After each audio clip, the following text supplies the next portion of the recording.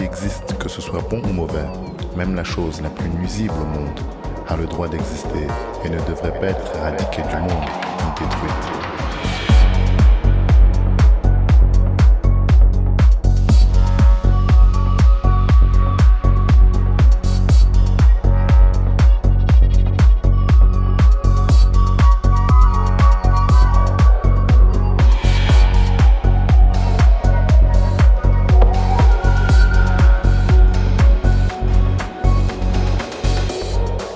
Voici la clé pour comprendre la faiblesse des réformateurs du monde au cours des générations.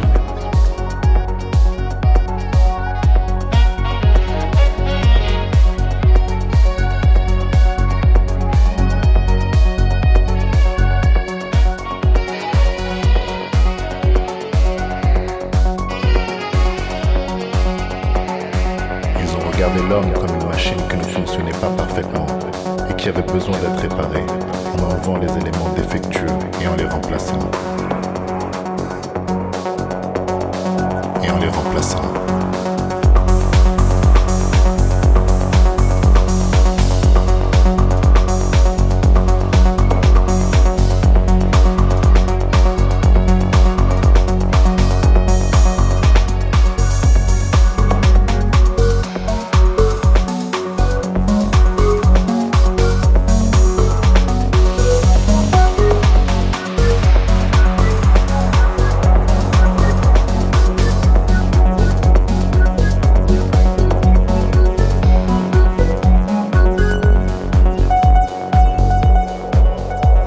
Voici la clé pour comprendre la faiblesse des réformateurs du monde au cours des générations.